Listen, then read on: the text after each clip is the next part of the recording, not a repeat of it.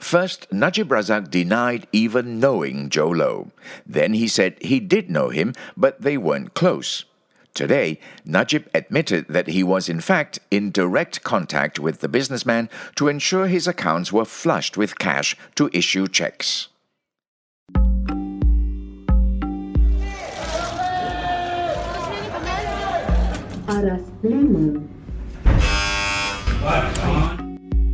By the Malaysian Insight, this is The People versus Najib Razak. Follow us into the courtroom where it all happens. I'm Patrick Teo. SRC proceedings only kicked off after lunch as Najib's lawyer, Shafi Abdullah, was preoccupied with another case in the morning. Najib, dressed in a pinstripe suit and red tie, arrived at court at 2 p.m. and briskly made his way up to Judge Naslan's courtroom, which has been relocated to the third floor of the court complex. Before taking his seat on the witness stand, he stayed behind in the public gallery and chatted with his aides while waiting for the judge to arrive. This was his second week of being cross-examined by the prosecution. For the past 2 days, Prosecutor V. Sitambaram picked and prodded at Najib over his allegedly forged signatures and bank statements. Today, he decided to hone in on the former PM's credit card expenditures. Najib had 2 credit cards from AmBank, a Visa Platinum and MasterCard Platinum. He had charged close to 4 million ringgit on both. He spent the most at D. Grossogono, a hefty 3.2 million ringgit, while on holiday in Italy. He said he was buying a gift at the Swiss jeweler for the wife of Sheikh Ahmed bin Jassim Al Thani, who was the Prime Minister of Qatar at the time. He said it was a gesture of goodwill. Ray will tell us more. If you remember, Najib received a thank you note from the Sheikh's wife for the gift. Sitam said the note was only produced after the event to explain the 3.2 million ringgit purchase, to which Najib disagreed. The lawyer also pointed out that Najib's credit card limit was only 3 million ringgit and that he had exceeded it when making that one purchase. Najib told the court that he had only purchased one piece of jewellery, but Sitam referred to his credit card statements, which showed that it was for 10 pieces. Looks like it was a set, the lawyer said. I have to check with my wife. She made the purchase, Najib replied. Sitam quipped that only a woman knows what another woman likes.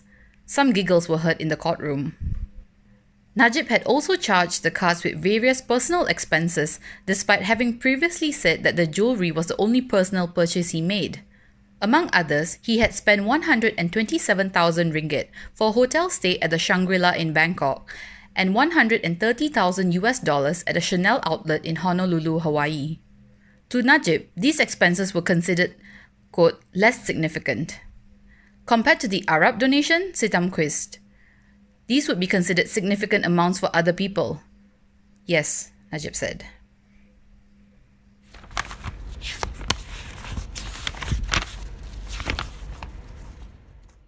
Sitam then brought up BlackBerry phone messages between fugitive businessman Joe Low and Joanna Yu, the AmBank relationship manager.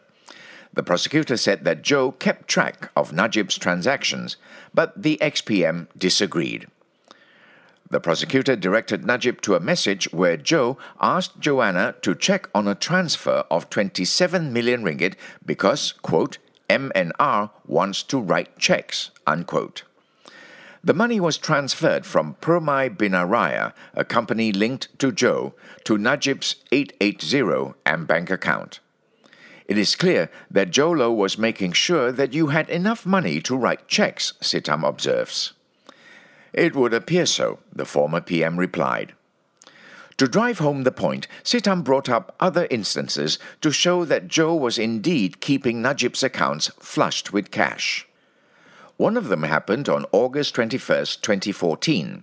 Joe had informed Joanna that Najib wanted to issue a 5 million ringgit check and told her to make sure that his account had enough money. On another occasion, Joe asked the banker if there was enough funds in, quote, MNR's accounts, unquote.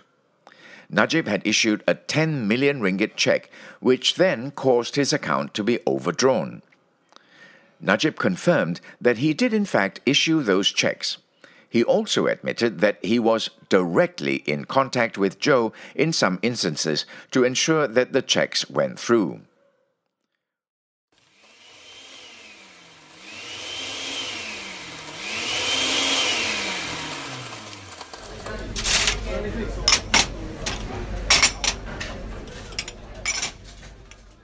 When court resumed, Sitam asked Najib if he was surprised that SRC had defaulted on the KWAP loan. Najib's answer was that he was never informed of the company's development on a regular basis. "That's because you did not take an interest in SRC despite being the PM, Finance Minister and Advisor Emeritus. Do you agree?" Sitam asked. Najib replied that he was dependent on the board of directors. "If matters were referred to me, then I would take action. SRC is a company like any other." "Hence, you did not take an active interest," the prosecutor shot back. "No, I disagree," Najib said. "I wanted the money returned from Switzerland." "That's what you say, but there is no evidence to show that. That may have been an intention of yours, but it is not recorded anywhere," Sitam said.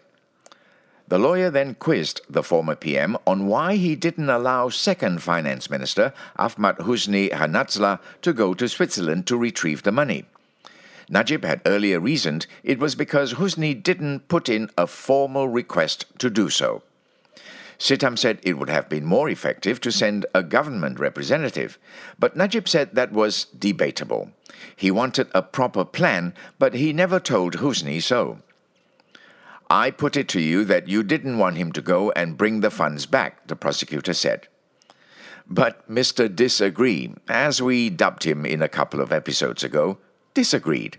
He said he wanted the money back, but if it couldn't be retrieved, the government would have to step in. But Najib's government never did, as they were voted out in the previous general elections. And that brought day 68 to an end. The SRC trial will continue on January 20th.